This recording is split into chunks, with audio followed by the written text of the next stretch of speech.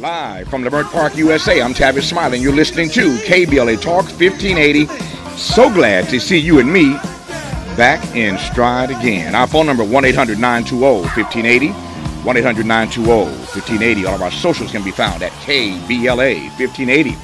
That's Facebook, Twitter, Instagram, and YouTube, everything at KBLA 1580. Let me also invite you right now to download our app at KBLA 1580. Download the app and take us with you anywhere in the world, literally, and listen to us in real time, but only if you download the app right now at KBLA 1580. Should you miss us any day in real time, we invite you to check out the podcast of this program by going to the app, the website, Anchor, Spotify, Apple, so many places to get the podcast of this program and listen at your leisure. Should you miss us any day in real time, but I am delighted, as always, to have you along live with us today for the next 3 hours. You can also watch the live stream of this program by tapping on the KBLA TV icon on our app or by going to our YouTube channel. Let me also invite you to follow me on Facebook and Instagram at The Real Tavis Smiley and get Twitter updates at Tavis Smiley. A great show on tap for you today in our second hour. The things that you are most proud of in no particular order, if I could put them in three categories during your administration, you tell me if I'm right or wrong. Peace, human rights, and energy? I would say those environment? three. Yeah, I think energy and environment are connected. Yeah. We passed a comprehensive energy policy that cut down our imports of oil by 50% in just 5 years. Ronald Reagan came in. He said, we don't need to save energy. We'll have a great nation on the top of a hill or something like that. We can waste all we want. We don't have to conserve. And so he undid all he could. A lot of the things that we passed in energy policy were embedded in law, and they resulted in tremendous reductions in waste of energy in all kinds of things. We also started the use of solar energy and windmills and hydroelectric and that sort of thing. And we've faltered with that. Now China has taken over. China is the number one producer of advanced windmills and photovoltaic cells and so forth. But had the energy policy not been abandoned, we wouldn't be in the bad shape we are now. But yes, you're right, peace. We had tremendous challenges to my administration and to the United States when I was in the White House. But we were lucky, I say lucky enough, and I think maybe used good enough judgment not to start a war. We never dropped a bomb, we never fired a bullet, we never launched a missile during the time I was in office, and we still upheld the integrity and good faith of our country. And in human rights, we were the world champion of human rights, there's no doubt about that. So, a lot to be proud of. It's been a good life.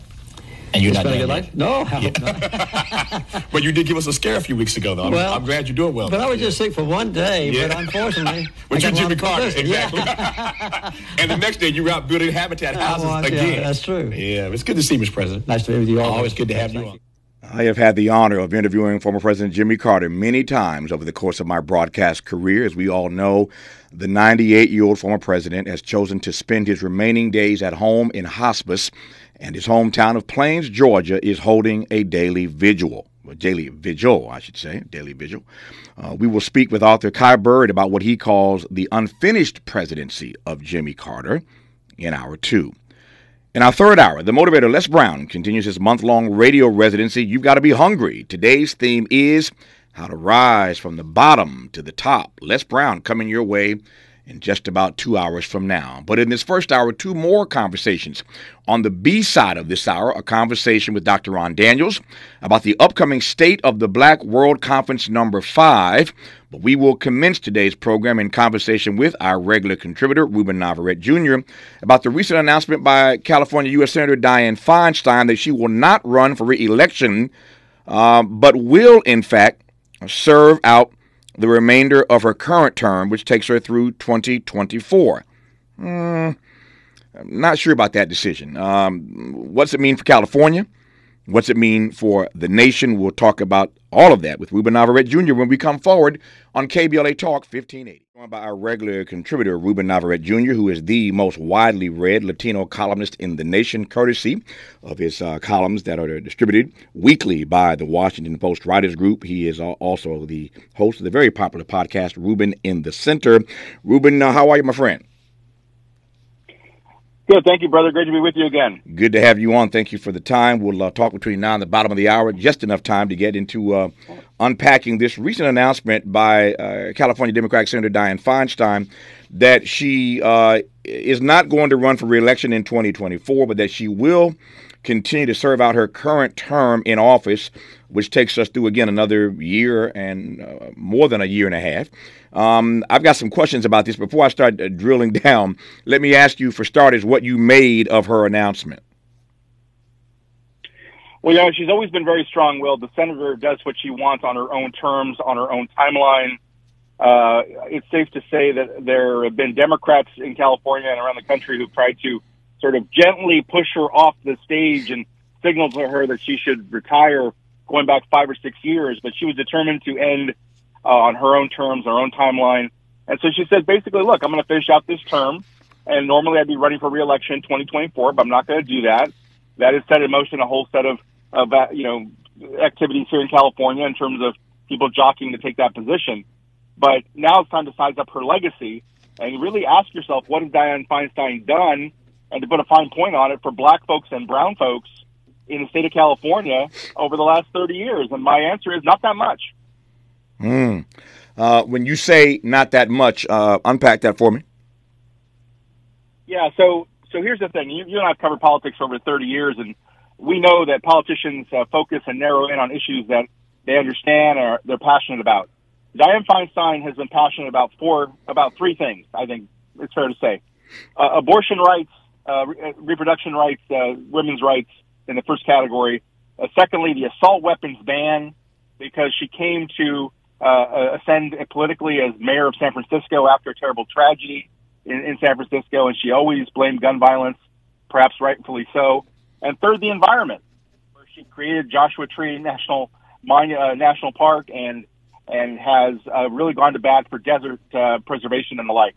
Those are three issues she cares about, but she's not the person you go to when you're talking about hot-button issues that might alienate people, immigration reform, let's say, or reparations, or any of those hot-button issues. Dianne Feinstein has not been a dependable vote on that front. Those are three good issues, and three issues that matter to Californians. I'm kind of thinking of the Barack Obama presidency when he told black folk, I'm not the president of black America, I'm the president of all of America. Yeah. And if he were here right now, he'd say, Tavis and Ruben, I tried to advance an agenda that lifted all boats, including those, if I can put it this way, those dinghies that Latinos and black folk happen to be holding on to. But his argument would be that I tried a rising tide, as they say, lifts all boats, and I tried to advance policies that lifted all people. So you're looking specifically what she did for black folk and for brown folk. And if she were here, she might argue that I tried to advance policies that benefited all of Californians and all of Americans. And you'd say what to that? I'd say that claim is belied by the fact that she had always been, for instance, an advocate for gay Americans, for people in the LGBTQ community coming from San Francisco. She was born in San Francisco. She was the mayor of San Francisco. My gay friends have always seen her as an advocate. Women obviously see her as an advocate. She's a pioneer. She came into the Senate at a very important time in 1992. People forget that in 1991, when you had the Clarence Thomas and Anita Hill hearings, women only represent 2% of the Senate. Mm-hmm. There were only 2 women in the Senate out of 100, right? So all credit to Dianne Feinstein for being a champion for women and for gay Americans. But once you stick your neck out for those two groups, you don't then get to come back to me and say, well, the reason I didn't stick my neck out for African-American folks and Latino folks is a high tide lifts all boats. Wait a minute. Well, 2 seconds ago, you were okay targeting certain groups and directly, servicing those groups, but not our groups. So I think it comes down to really her bandwidth for tackling different issues, her understanding of our communities, her interest. She's not a very curious person. She didn't go to the black community and say, I really don't understand your community. Walk me through it. What issues are important to you? She was content to pretty much demagogue the Republicans and say, well, they're a bunch of racists. You got to vote for me. And it worked. I mean, black folks and brown folks have really high approval ratings for Dianne Feinstein, but I just can't understand why. I want to interrogate that to the extent that she has not just high approval ratings over the course of her tenure in the Senate. Now, obviously, got reelected time and time again. She's now 91. Yep. But are you suggesting to me that you know better than Latino voters, that Ruben knows better than black voters? That's what columnists do, right? Radio talk shows and columnists, we get paid to do that. Yeah. If we didn't know better, they wouldn't give us a paycheck every Friday, right? Yep. So that is what we do. And I think that the challenging part is kind of a mixed legacy. I like to say, and I'm saying in my column, the column I'm working on now, that Dianne Feinstein was DEI. Was the DEI? She was always sort of the ambassador for diversity, inclusion, and equity. Mm-hmm. The problem is it was defined solely for women. Mm. If you're concerned about diversity, equity, and inclusion for women, Dianne Feinstein, she's your champion, right there. But that does not translate to people of color. Now, there is one exception. I was reminded this morning by a political consultant who I spoke to, who's covered Feinstein and been in the game for a long time, that she did have good rapport with Asian Americans coming out of San Francisco. Mm-hmm. So there's another example. It's important, I think, if you represent California, that you have a great rapport with Asian Americans. They're important in California. They're important in Los Angeles. But again, if you're going to go to bat for gay Americans, for Asian Americans, and for women specifically, don't then get to shrug off my complaint about what you do for Latinos and African Americans. Yep. Saying, I'm here to represent everybody. Yeah. No, I hear you. So how do you think she got away with it all these years? Decades, in fact. She is very good at the skill of politics on issues like criminal justice reform or immigration. She is a moderate to conservative. Don't forget that she went to Washington with Barbara Boxer, mm-hmm. and Barbara Boxer was seen as the more steadfast liberal vote, and Feinstein on immigration, on ag issues.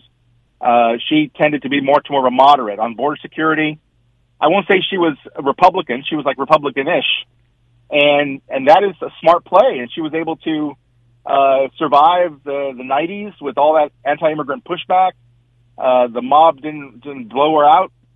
Whenever I speak to conservative farmers in the San Joaquin Valley who normally vote Republican, they love Dianne Feinstein. Mm-hmm. The reason they say they love her is because she goes to them and says, look, I'm a city girl. I don't understand farming. I plead ignorance. Just teach me. And if she had said that to black folks, I'd have a lot more respect for her because she could go to black folks and say, look, I don't understand your community, but I'm here to serve you. So instead of me trying to tell you what you need, why don't I just ask you, what can I do for you? What do you need? How can I help? And she didn't do that. Well, to your point now about her being a senator alongside Barbara Boxer for any number of years, Barbara Boxer, to your point, was seen by many as a more avowed and avid liberal. And not only was Barbara Boxer seen as a more avowed and avid liberal, some would even call Barbara Boxer progressive. And I think on some issues, Barbara Boxer was, in fact, progressive. I'm wondering if one of the ways she got away with being more moderate is that we had a more liberal, progressive senator alongside her for many years in Barbara Boxer. I think that's right. I think the two definitely complemented each other in that regard. They came in together. Again, there's a lot of stuff you can praise Feinstein for. You can say that her legacy and being an advocate for women and for the assault weapons ban and for abortion rights, those are issues she cared about. She was a member of the Senate Judiciary Committee, even though she's not a lawyer, by the way. Yeah.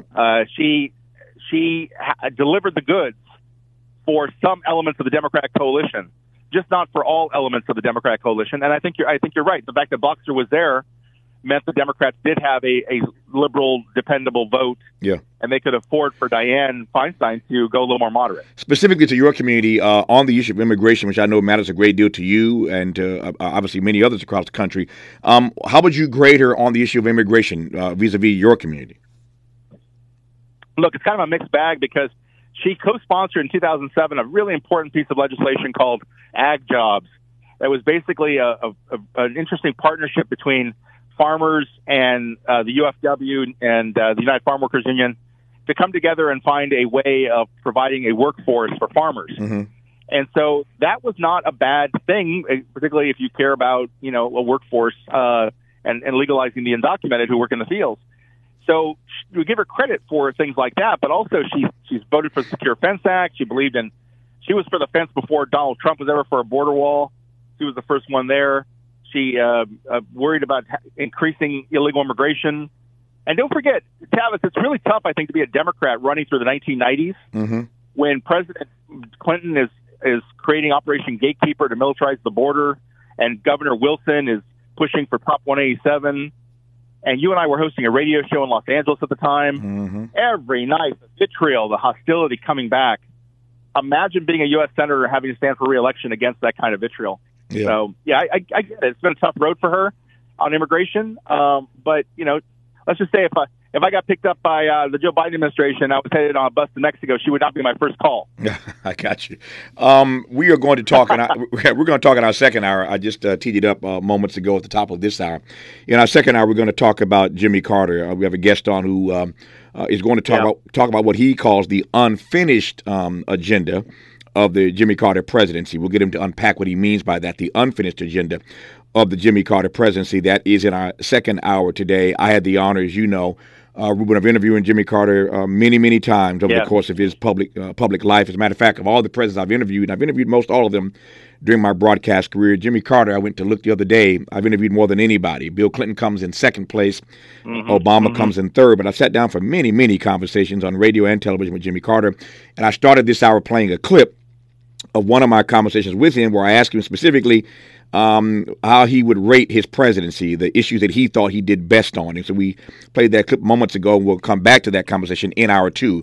I raised that because Jimmy Carter is now 98 and has acquitted himself quite well since stepping away from the White House. Joe Biden is now above 80. Donald Trump will be above 80.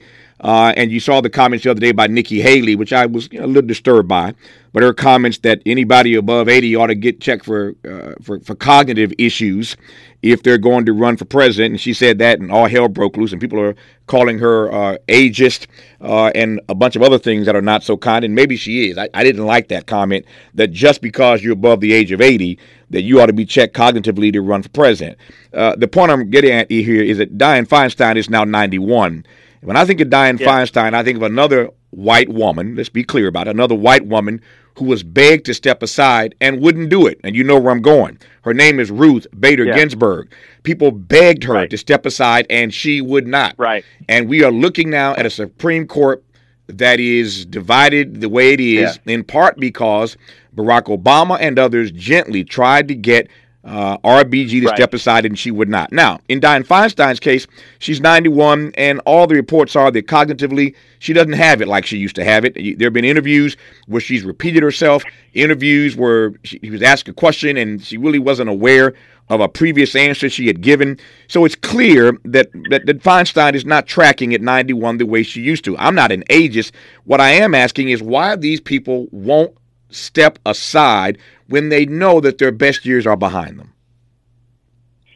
It's a very good point. And just, brother, a couple of general corrections. So Feinstein is 89 years old. 89, I'm sorry. She'll be 91. Exactly. Yeah. Yeah, exactly. She'll be 91 at the end of her term. Got it. That's Correct. the number. Correct. The other thing is, you know, Nikki Haley, that swipe, when she talked about people should be checked for cognitive decline, she wasn't just talking about Joe Biden. The figure that she gave, the age was not 80. She said anybody over 75, okay, which includes Donald Trump. It does. Yep. And so I think a lot of people saw that as a swipe by Haley against the former president, her former boss, which she's going to have to distinguish herself again or differentiate herself from soon. So I think that your point is very well taken about Ruth Bader Ginsburg.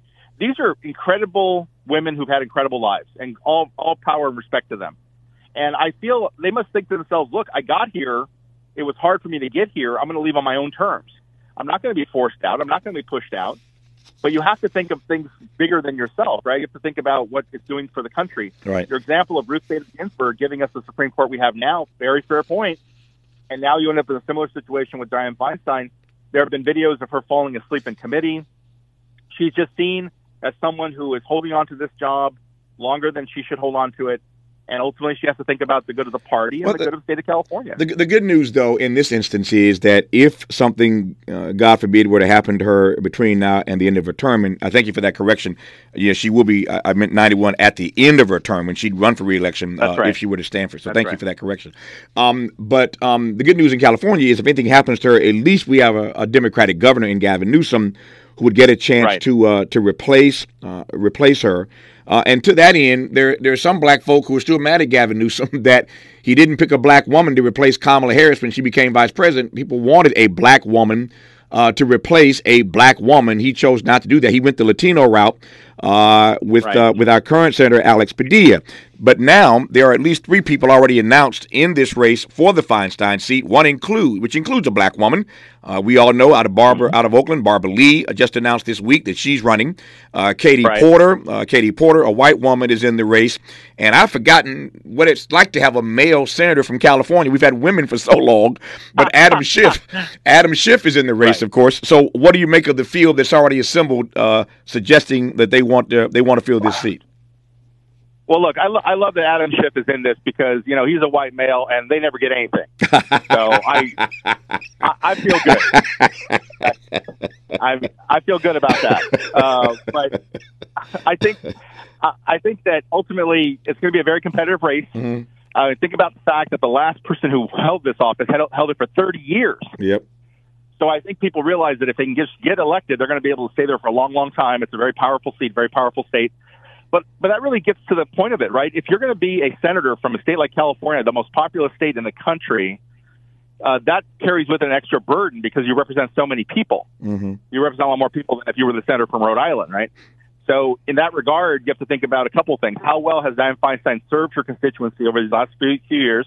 How will she serve them in the next year or so? And also, in terms of my initial criticism, you have in California a very multicultural state. And the very fact that she didn't represent a black-white California, but a white California, she didn't ultimately rise to the occasion of this multicultural state where whites are now, I think you can check the calendar, a statistical minority in California, or soon will be. And so I think that's the unfortunate part of it. She is sort of a relic from an earlier time, and she didn't evolve with the times and say, wow, I represent California. It's a mosaic. It's very diverse. I need to make my representation very diverse. Yep. My staff, my issues, all that stuff. Yep, I hear you. I now have a better idea, as do you, of what Ruben's next column, syndicated by the Washington Post, will be, given that he's teed us up a little bit. I love having Ruben on. He's my friend and my brother. And even though we don't always agree on issues, like him or loathe him, love him or hate him, and I love him and I like him, he always gives me a different way to consider things, a different way to look at things. And so he's raising this issue today of examining more fully the record of Dianne Feinstein, never mind her 30 years in the U.S. Senate.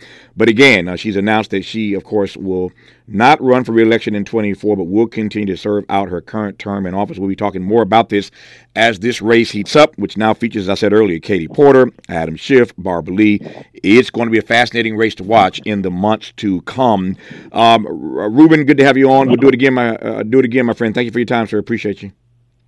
Take care. Love you, brother. Take care. Bye-bye. Love you back. When we come forward, a conversation with Dr. Ron Daniels about the upcoming State of the Black World Conference number 5. In hour 2, a conversation about Jimmy Carter. Hour 3, the motivator, Les Brown. All of this today on Tavis Smiley on KBLA Talk.